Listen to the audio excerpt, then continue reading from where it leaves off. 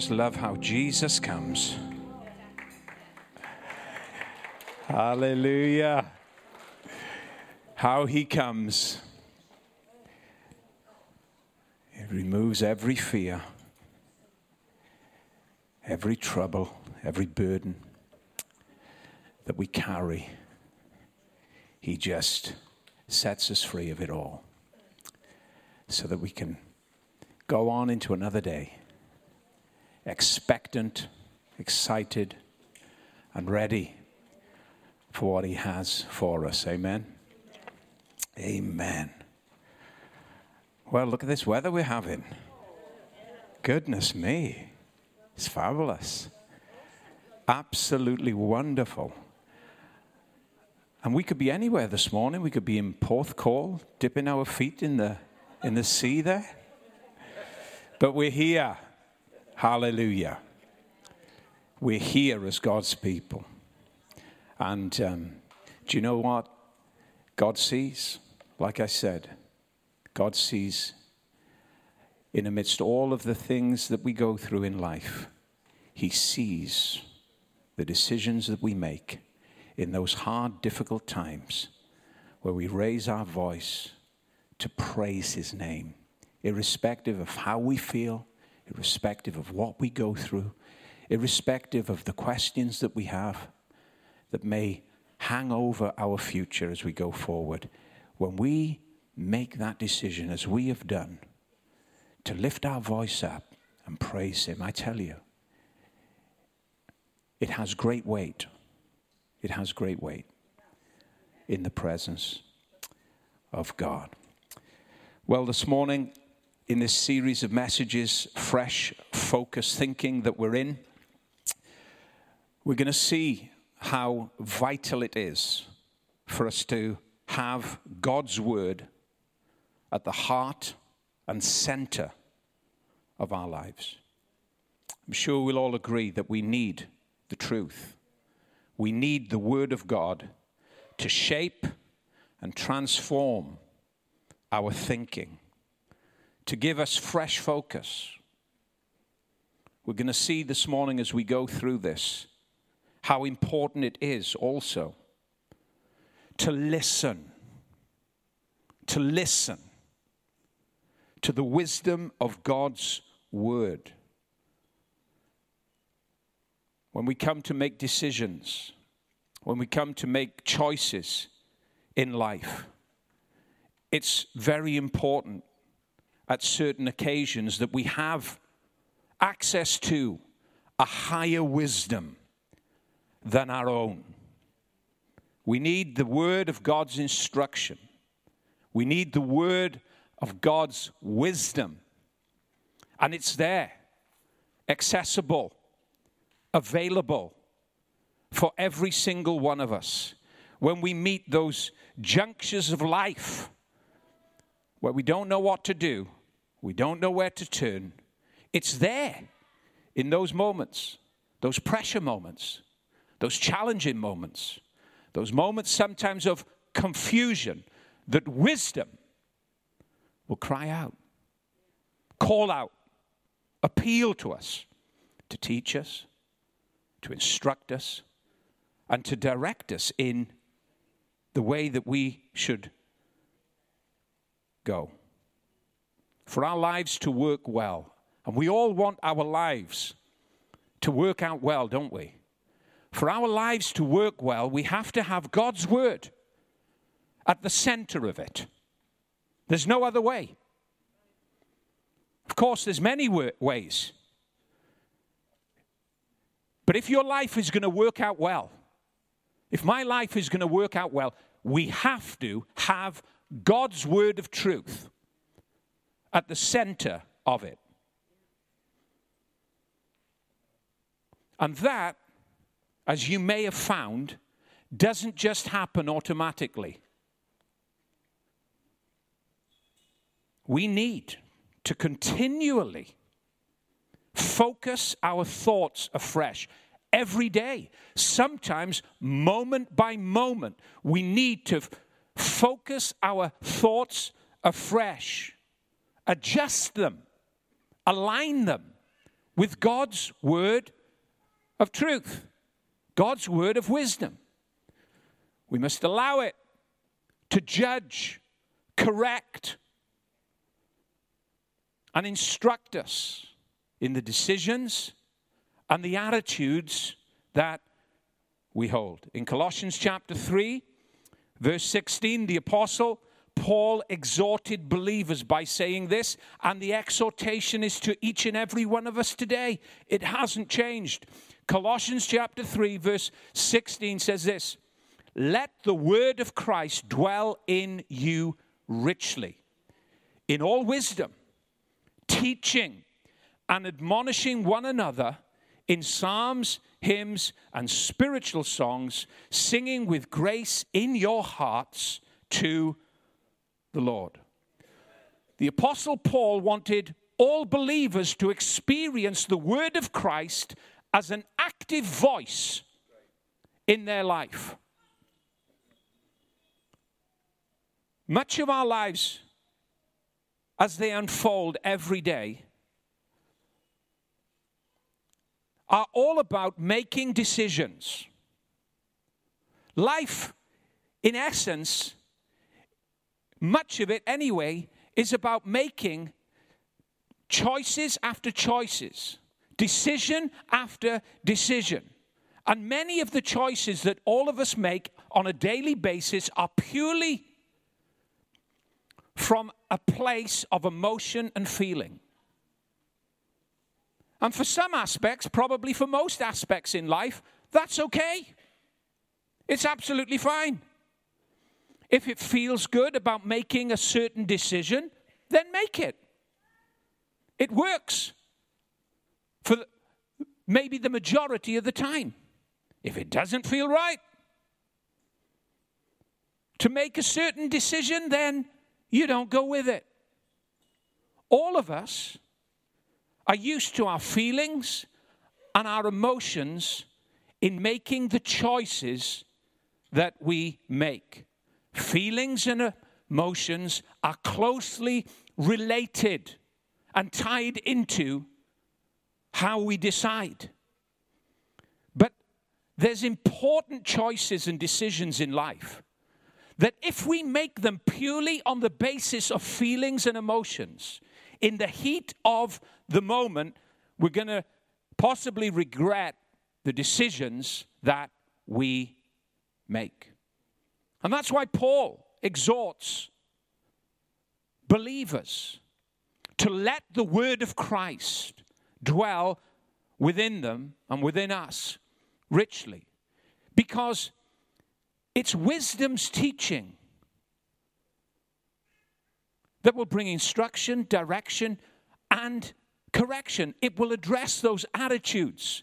It will address those misaligned choices and decisions.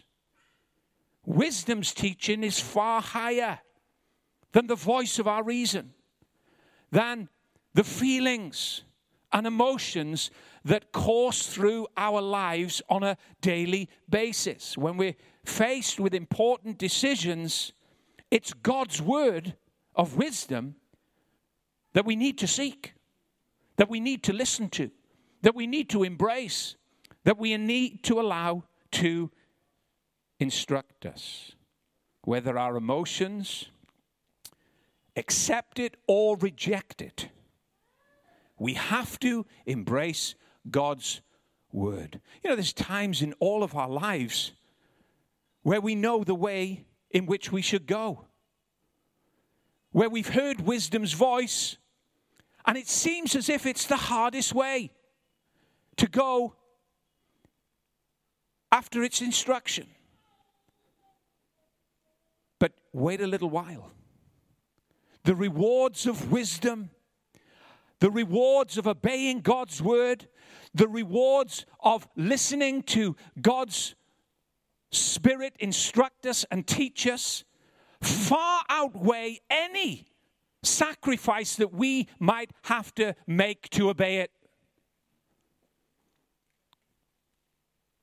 Because God's word will always align our lives to the will of God for it.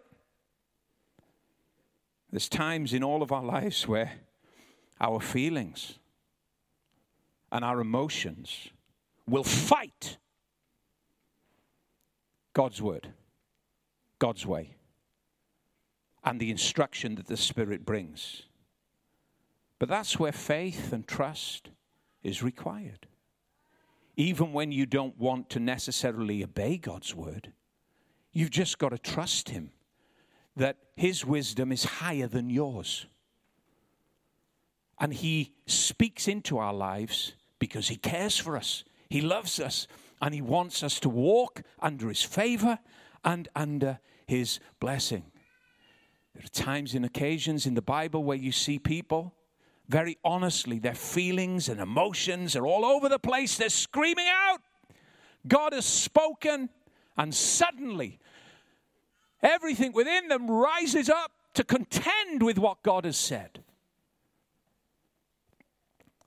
But as they move through those feelings and through those emotions to trust him, the rewards of wisdom are far more than the sacrifices that they had to make.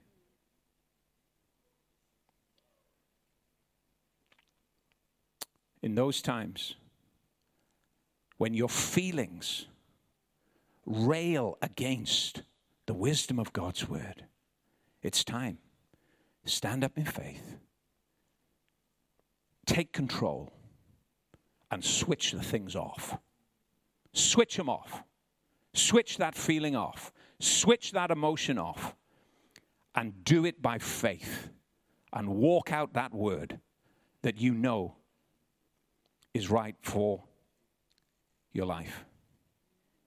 When wisdom, the wisdom of God's word, dwells within us richly, and you or I need direction about an important choice that we have to make at a time in our lives, you will hear. You will hear. There's no doubt about it. You will hear wisdom call. You will hear the direction that you need to take. You will know what to do. God will not be quiet. The Spirit will speak. He will. Absolutely. He will. Prophet Isaiah spoke of how much God desires to help his people. In times of life, when they wouldn't know what to do or where to turn, God promised to speak and give direction, instructing them in the way to go. In Isaiah chapter 30, verse 21, Isaiah sees this and speaks on God's behalf by saying this. Verse 21, your ears, or your own ears, will hear him. Right behind you, a voice will say, this is the way you should go, whether to the right or to the left.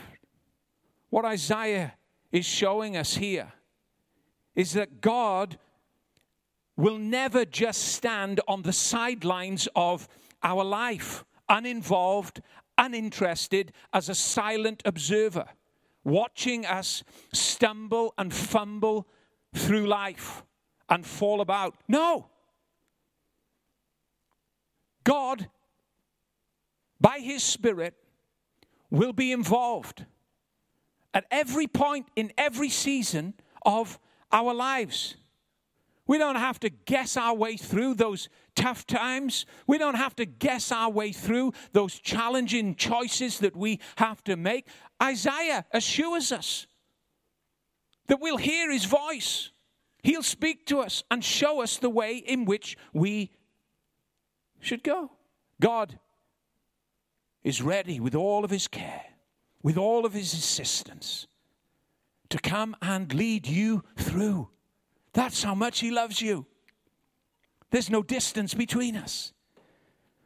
In Proverbs chapter 29, we'll spend some time here for a few moments.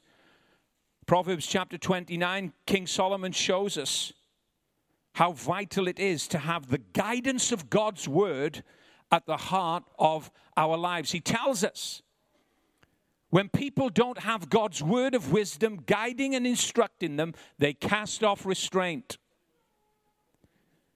But when we heed wisdom's voice, we're blessed.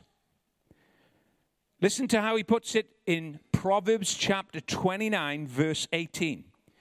He says this, where there is no vision, or where there is no revelation or vision, people cast off restraint. But blessed is the one who heeds wisdom's instruction. Whenever we find the word revelation or vision in our Bibles, it always relates to people having an encounter with God. A revelation in mind and understanding regarding God's word and ways for their life and how they should live it. Many people sum up vision by saying that it's all about having big dreams, a head full of ideas, and how to live them out.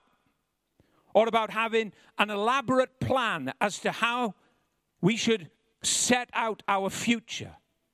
But Bible vision is not about having our own ideas for life at all.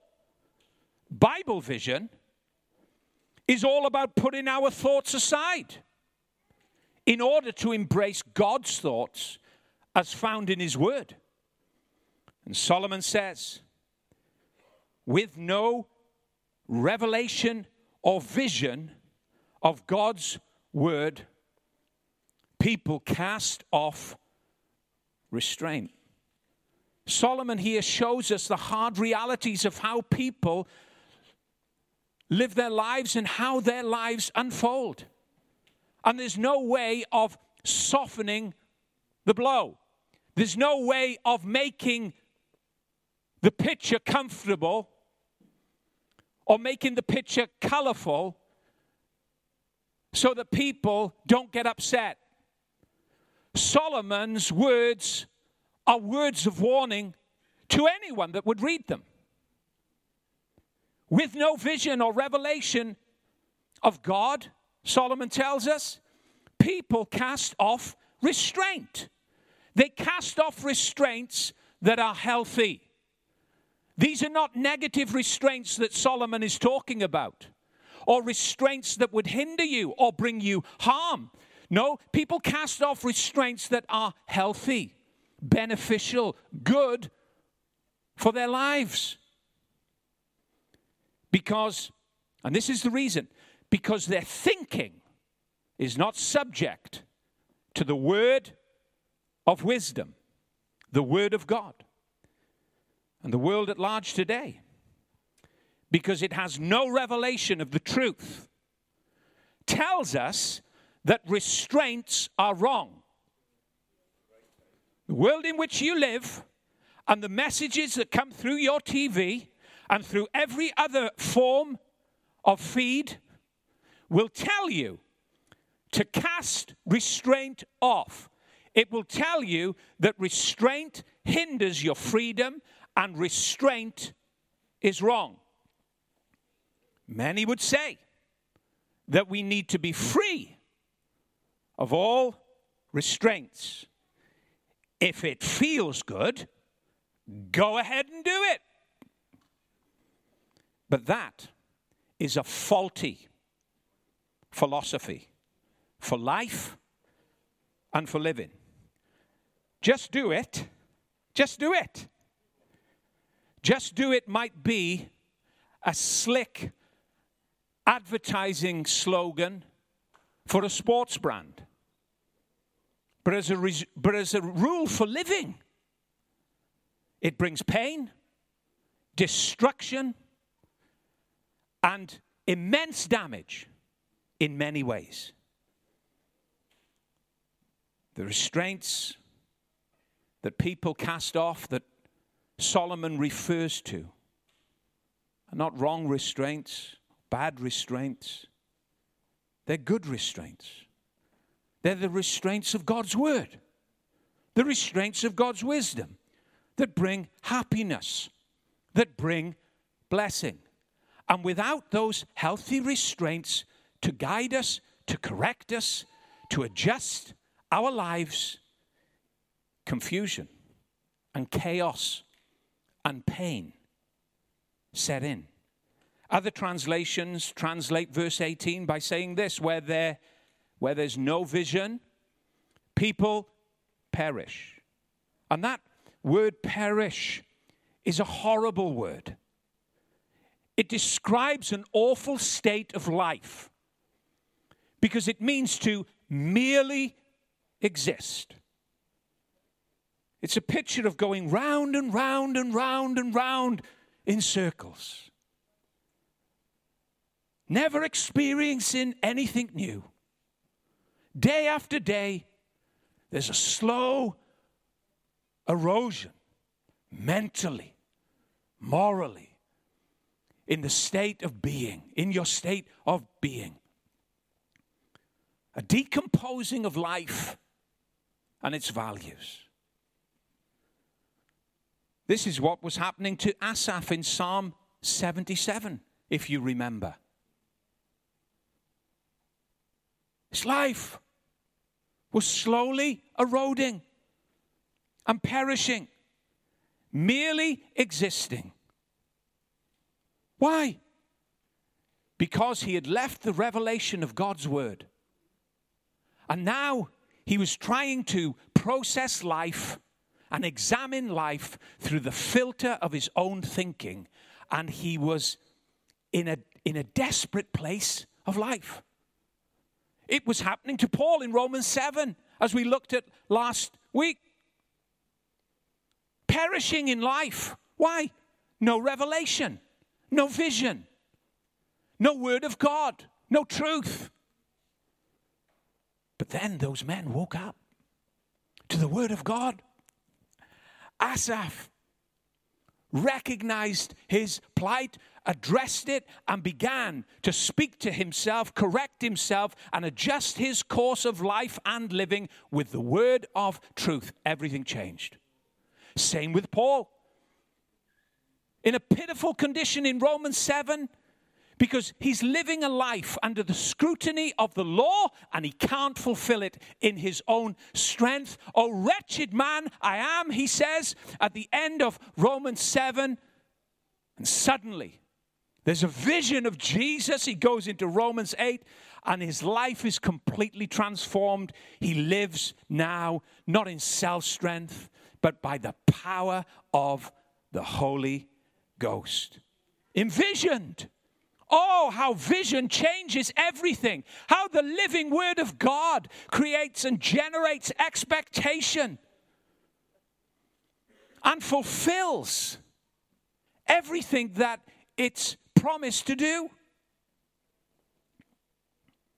When wisdom is heeded, blessing is ours. Solomon tells us, blessed is the one who heeds wisdom's instruction. Wisdom then, wisdom for living is not necessarily about having all the right answers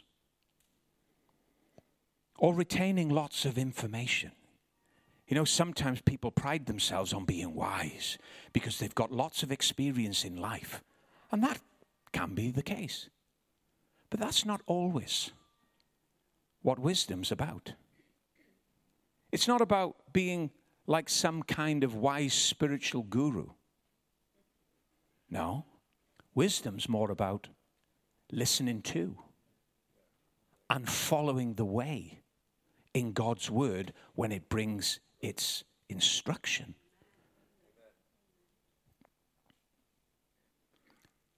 Embracing it when we need to obey it.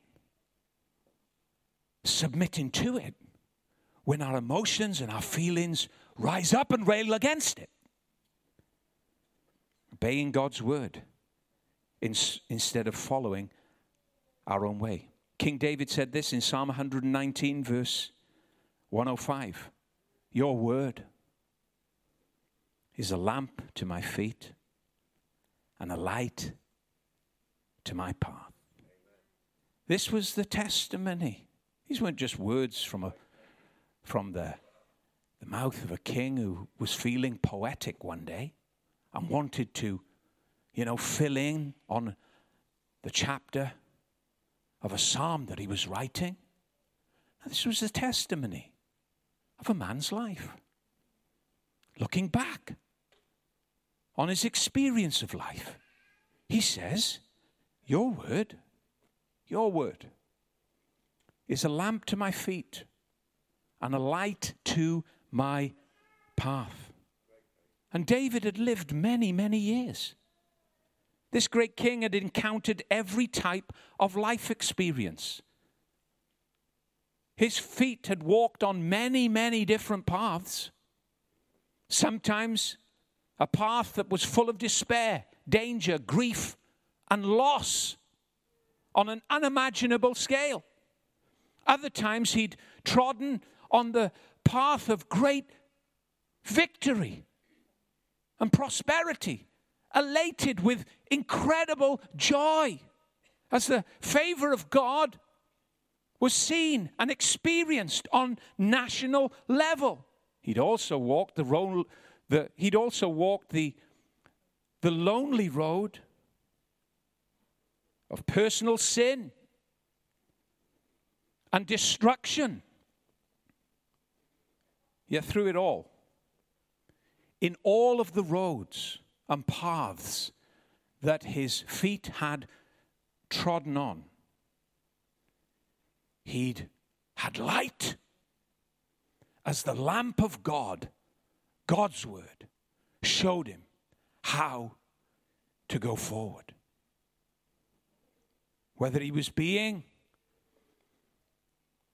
successful in his reign as king, or whether in times of great sin and personal darkness, as he realigned his life to the Word of God, he said, it's been like a lamp to me, helping me to walk out of where I am into what God has for me. It's wonderful.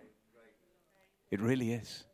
Irrespective of where we're positioned today in life, God's word comes as light to help us, direct us, and take us forward.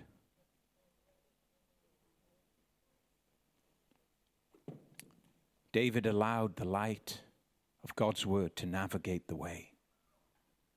He was a man who had allowed the word of God to dwell within him richly, and it had become the governing voice in his life that was active, that enabled him to adjust, address, and align himself with God's word. All the way through Proverbs 29, over its 27 verses, Solomon brings before us striking comparisons as he compares two very different types of people. He pictures the life of the wicked alongside the life of the righteous. The wicked, over the course of this chapter, are casting off restraint after restraint in pursuing their own way, refusing to embrace the revelation of God's word, refusing to address attitudes, address actions, refusing to align themselves with the truth.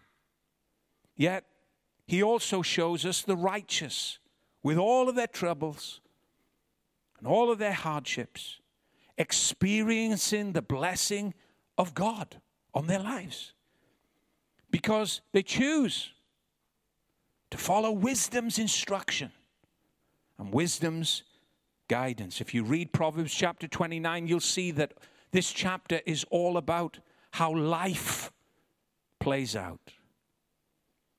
One life that lives dependent on revelation for direction to honor God, and one life that lives for self-interest and self-fulfillment. In Proverbs 29, Solomon brings us up close to see the bitter end of choosing to reject God's revealed word. And on the other hand, we see the rewards of the righteous who love God and who seek his way.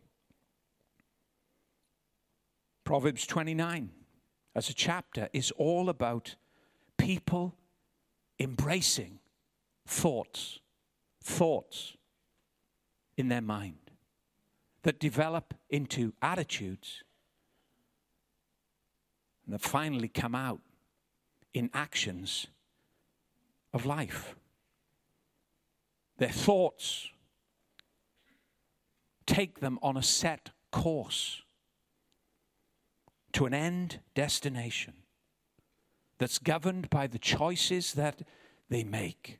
This chapter, if you read it, you'll see, is a chapter that cautions any reader to think about what we think about. Think about what we think about. Because as I've said, the strongest, most dominant thoughts that we entertain and embrace in our minds set our direction, set our course in life. Remember how back in Proverbs 23, verse 7, Solomon says this, and I mentioned this a number of weeks ago now, but it's important to remind ourselves of it. Proverbs 23, verse 7, Solomon says this, "For as a man thinks in his heart, so is he." What's he saying? Think about what you think about. It's important because as you think, so you are. Life is not just a series of random chance events and circumstances, as many would want to believe. No, we govern life. We make life. We're responsible for the lives that we live. It's not a matter of que sera, sera. Whatever will be, will be. The future's not ours to see. Que sera, sera. No, it's not.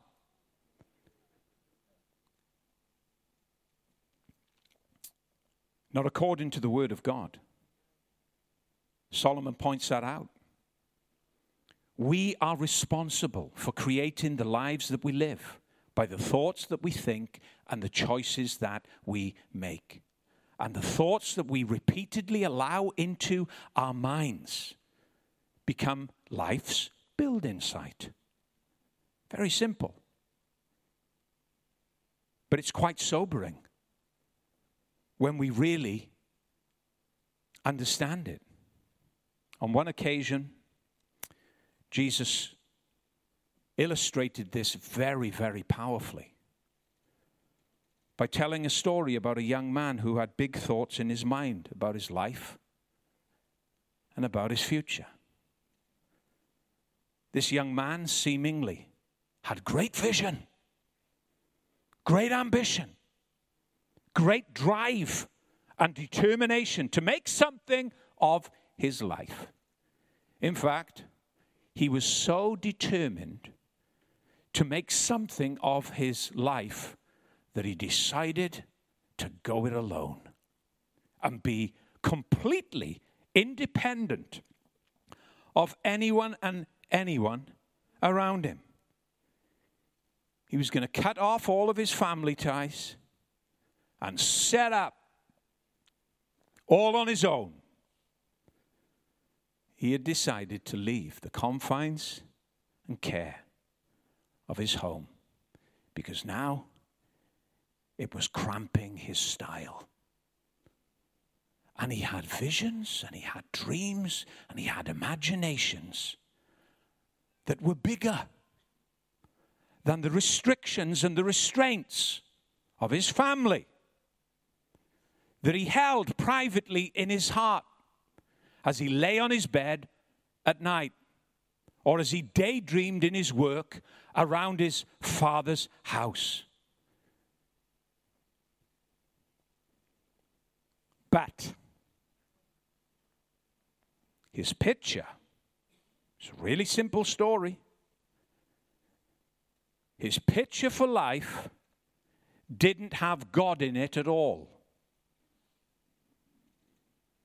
Even though his vision for the future went far, far, far down the road of life, far beyond the boundaries and restraints of his own home, far outside his little community that was so caring, even beyond the borders of his own country, his vision went to a far-off land. What a vision! But it didn't have God in it.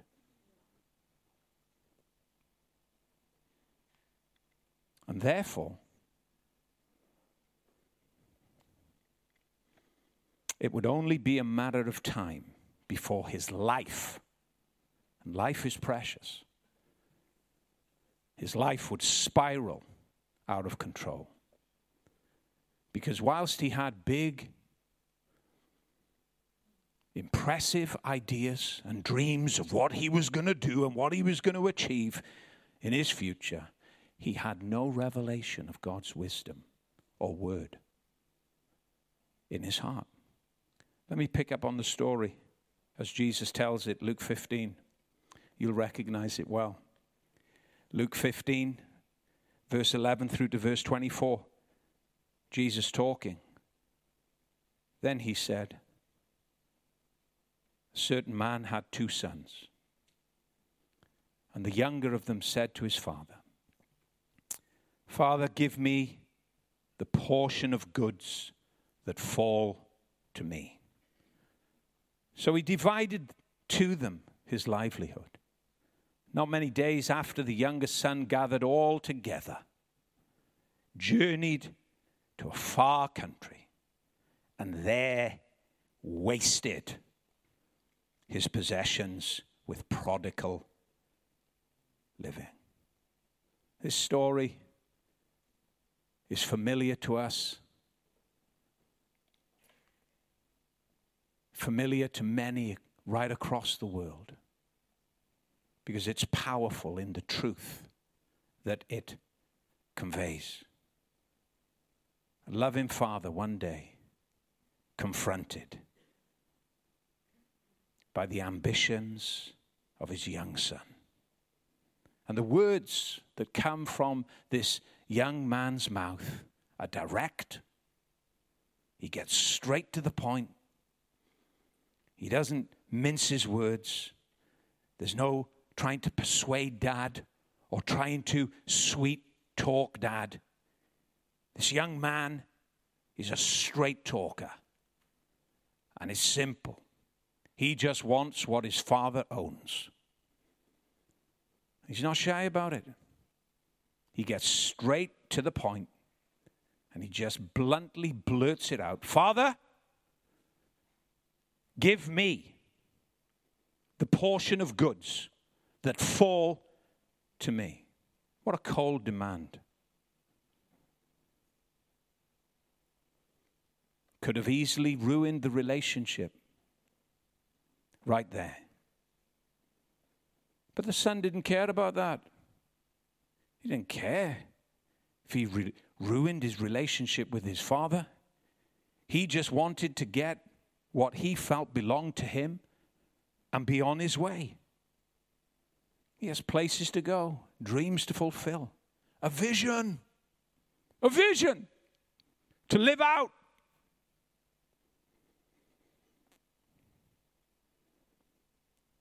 Give me, he says, the portion of goods that fall to me. And when Jesus told this story, he would have got the attention of everybody, because this was a huge mark of disrespect in that culture. because this young son was communicating a clear message to his dad, a message that he had no respect for him anymore, a message that said he didn't want to be under his father's care any longer, a message that said, Dad, in my eyes, you're as good as dead. Hand over the money that belongs to me. I want to leave. I want to go it alone. This is a picture of a young man with no vision, with no revelation of God for his life or for his future. He's just got a just do it mentality. He casts off restraint, the restraints of his home, the blessing of wisdom that his parents would give, to follow his selfish ambition. And as he embraced that wrong way of thinking, you see, it was a wrong way of thinking that this young man embraced.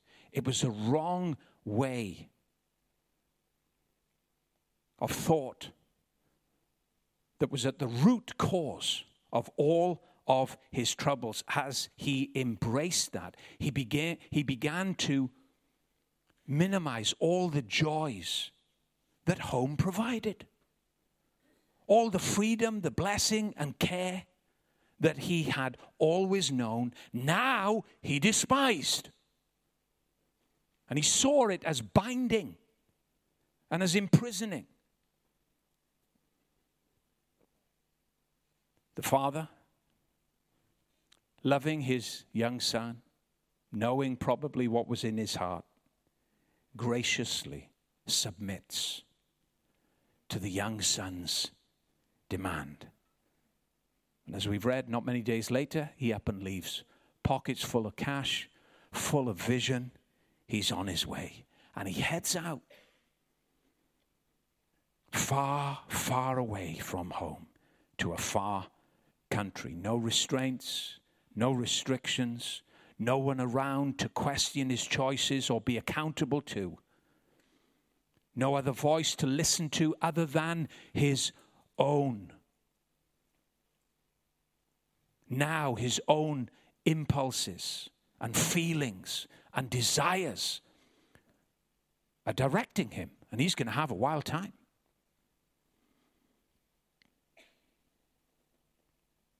Living it up from one party to the next. But the time comes when his money ran out, when all he had was the clothes on his back. And that's when the realities of life started to really bite into the experience of life that this man had. Luke 15 verse 14 says, "But when he had spent all, there arose a severe famine in that land, and he began to be in want. Then he went and joined himself to a citizen in that country, and he sent him into the fields to feed swine. And he would have gladly have filled his stomach with the pods that the swine ate, and no one gave him anything." The Gentile pig owner that he joins himself to offered him no prospect, no provision, no security to get back on his feet. The only thing that this landowner could offer this desperate young man was to live with the pigs in filth. And there he had to fight over the scraps of food, longing just to get some type of provision amidst all of the muck now that he was living in. That's how bad things got for this young man. And it's a sobering lesson for us to see. There is a sobering message in this story. Because in spite of what people believe, happiness is not found in doing your own thing your own way. No, happiness is found in embracing godly restraints in our thinking and in our living, and making choices in accordance with the teaching and instruction of wisdom. In the modern world in which we live, nobody wants to be told how to think or how to live. But almost on every page of the Bible, from beginning to end, we are told how to think and how to live. That's why sometimes people don't want to open it.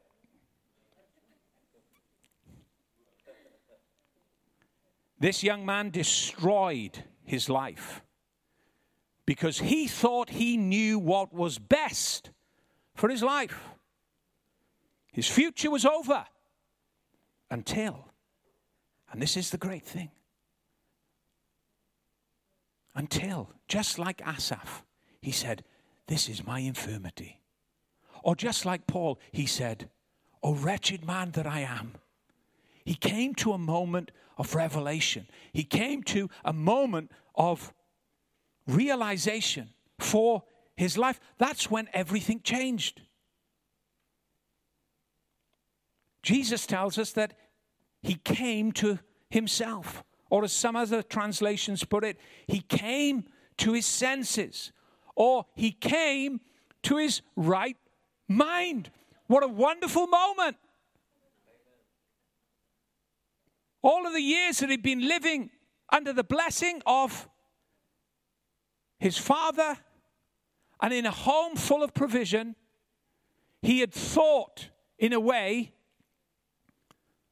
that was wrong, entertained imaginations and thoughts about his life that would end in sadness and pain. But yet now, in a pigsty, the lowest moment of his life, he comes to a high point where for possibly the first time in years, he begins to think wisely. He comes to his senses. He came to his right mind. What an unusual place in life to be. To come to your right mind in. Listen to verses 17 to 19. But when he came to himself, or when he came to his senses, or came to his right mind, he said, "How many of my father's hired servants have bread enough to spare?" And what does he say? "And I perish with hunger." Why was he perishing? Because he didn't have a vision or a revelation in the first place. And he hadn't followed wisdom's way. "And I perish with hunger. I will arise and go to my father and will say to him, Father, I have sinned against heaven and before you, and I am no longer worthy to be called your son. Make me like one of your hired servants." For the first time in a long time, the young man is making a wise choice. Just one wise choice will do it. Amen. Just one wise choice will change all of the complexities and all of the painful experiences that shroud life. Just one wise choice. What an amazing change that takes place. He took responsibility. He took it. He took responsibility for the lowest moment of his life. He didn't blame anybody else. He didn't look around, criticize or complain for the crisis that he was in. He didn't try and, sing a sad song or send out some sob story. No, he took responsibility for where he was. And he realized that he was the cause of the pain and the loss and the squalor that his life was in. Not only did he take responsibility, he took action. He got up. I will arise and go to my father. He was determined. He suddenly had one wise thought. And everything about his life was about to change because of that one thought. I will arise and go to my father and say to him, I have sinned against heaven and before you. It's amazing what one wise choice, one wise decision can do in the lowest moment of life.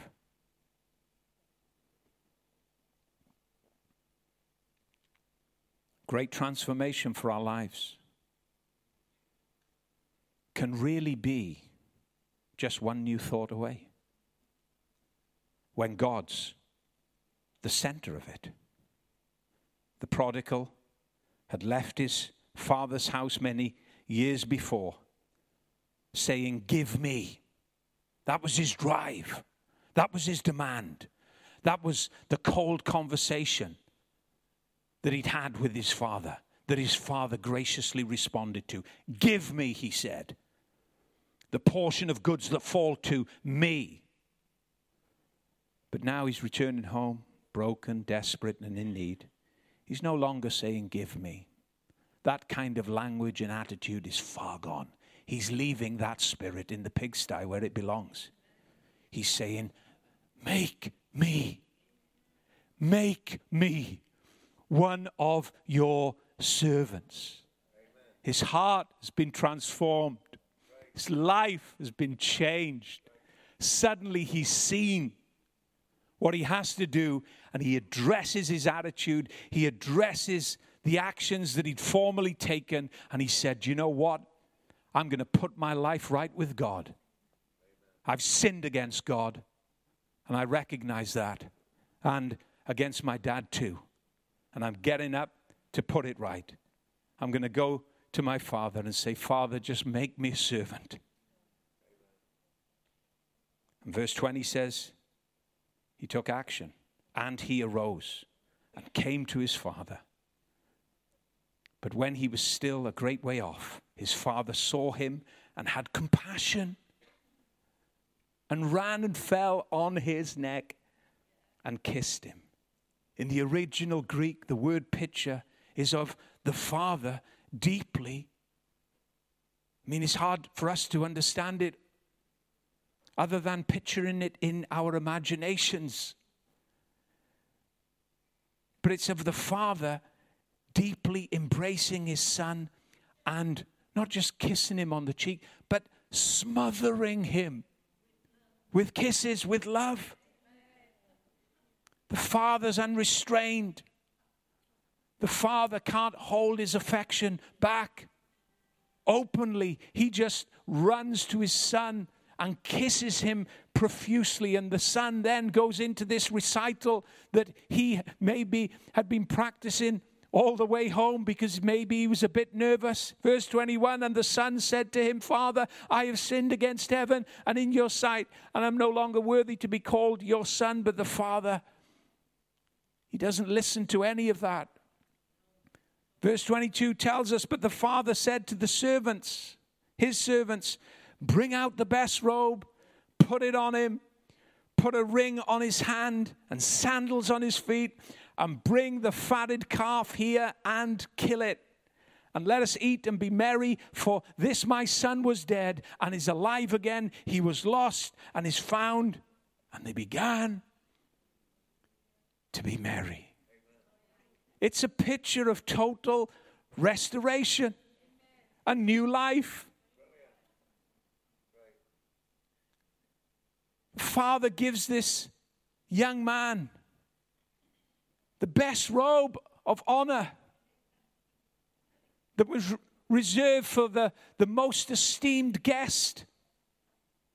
It was a visible sign of acceptance back into the home. The returning son was smelling of pigs. He hadn't washed in months. He'd had no time to clean himself up so that he could be presentable to his dad.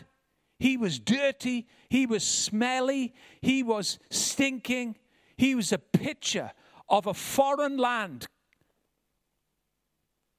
and all the marks of it. But now, he's in the house. And the best robe from the wardrobe that distinguished him as a son again was on his body, covering all of the dirt of a past life. And then the ring goes on his finger. Reinstatement of his sonship. All the rights restored.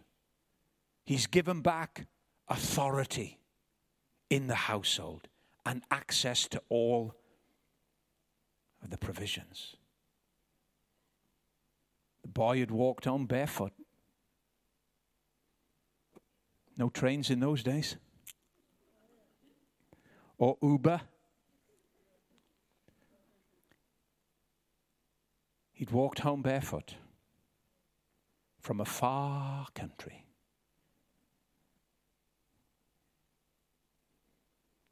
And yet on those callous, dirty, blood-stained feet, the servants brought sandals for this young man. Because in the house, sons wore sandals, but servants walked barefoot. And this young man had been reinstated. And now it was another sign, another endorsement of his sonship. And then to cap it all off, I can ask the musicians to come. To cap it all off, there's a huge party for this young man's return. The fatted calf. The calf that had been prepared for his return was slain. And this young man that had lived in a land of famine, this young man who had felt the pangs of hunger and want over his life and the fear of uncertainty in his future, now sits as the head guest at home, restored, reinstated as a son. There's no famine in that house. He's feasting again in the presence of his Father. Rewarded by just one wise choice. It's amazing what wisdom and the wisdom of God's word can do in all of our lives. I believe it was Peter the apostle that said in his epistles, one of his epistles, that God has given us everything that pertains to life and godliness through his exceedingly great and precious promises. Exceedingly great and precious is the wisdom of God's promise over our lives. Sometimes it will restrain you, constrain you, guide you, correct you, adjust those attitudes, confront those choices. But as we go with it, and as we allow it to change transform and form our mind and our thinking. The rewards for each and every one of our lives abound. Abound. Maybe today it's a time to, again, think about what you think about. Think about what you think about.